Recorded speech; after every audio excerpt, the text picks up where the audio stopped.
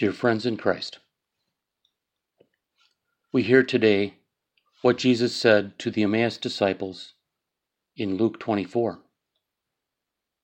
O foolish ones, and slow of heart, to believe in all that the prophets have spoken. Ought not the Christ to have suffered these things and to enter into his glory?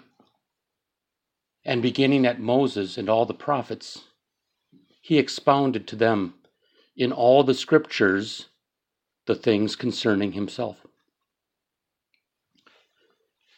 It's a rare thing in the world of sports that a head coach would stand before reporters at a press conference and guarantee victory in the big game. That sort of thing is known to backfire. It gives the other team incentive to prove the guy wrong and make him eat his words. Well, imagine something even more extreme. The football coach not only guarantees victory, but writes the game plan down to exact details, mails it to the other team, and says, "Read this. Here's what we plan to do on Sunday. Try to stop us." That, to my knowledge, has never been done before. And yet, in a way, it is what God did with the Old Testament prophecies. He laid out his game plan of salvation for others to read in advance, and that could include the devil. God promised a champion to defeat Satan, a descendant of David, born in the city of David, born to a virgin mother. And yet he would be Emmanuel, God with us. He promised that this God-man would live a perfect life and be rejected by his own people. God promised to lay on his servant, the Holy One, all of our sins and punish him for what we did. God promised that the result of this sacrifice would be forgiveness of all sins, life instead of death, heaven instead of hell, for all who put their trust in the one God sent. God even laid out his end game, the fourth quarter strategy, if you will. It would be the resurrection of the Holy One and his ascension back to heavenly glory. Surely the devil must have known the game plan too. You can tell by something that happened early in the history of Jesus. Why do you suppose that King Herod ordered the slaughter of the Bethlehem babies? That was the devil's move, hoping to eliminate Jesus before he could do anything. We jump ahead in the action to the second half of the clash. We can identify pivotal moments.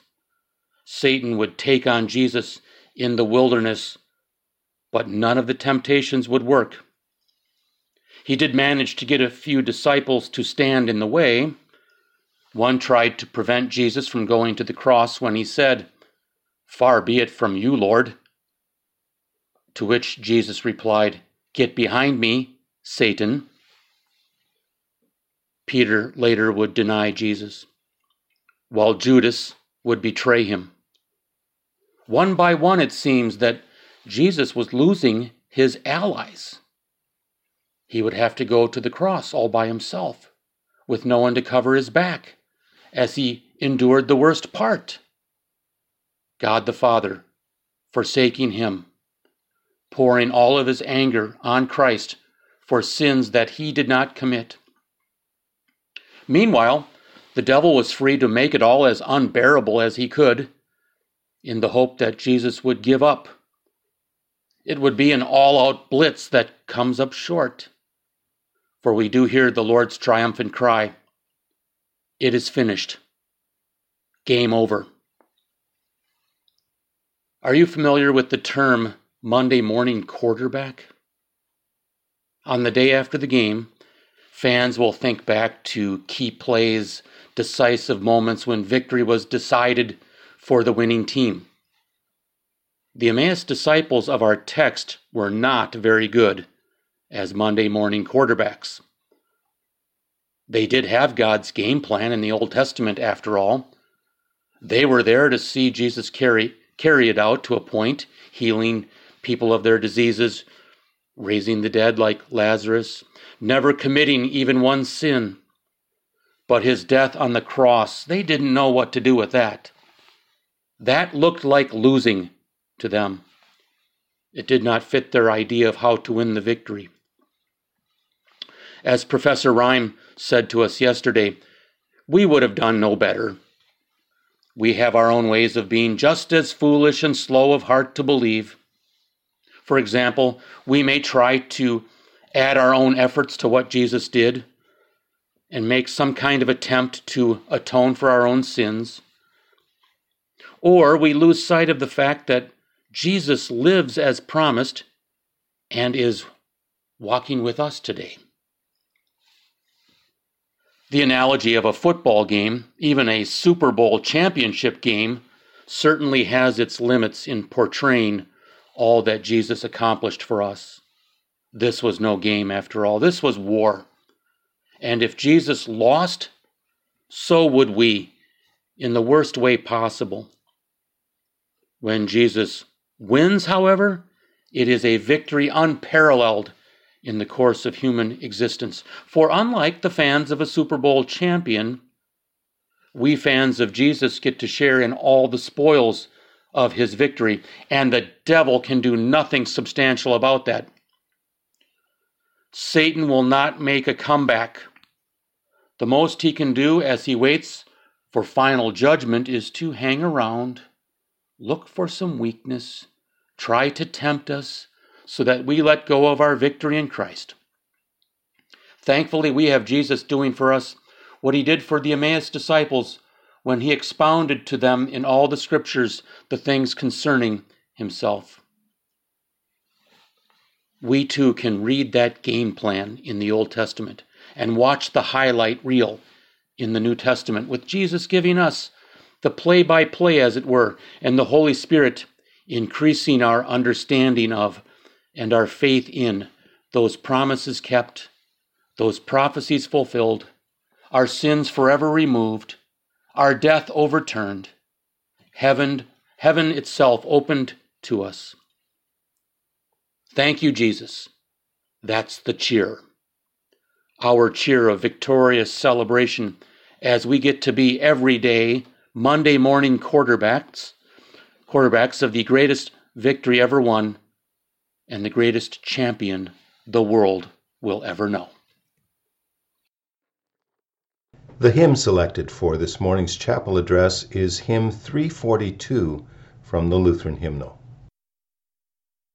Chief of sinners though I be, Jesus shed his blood for me, died that I might live on high, live that I might never die.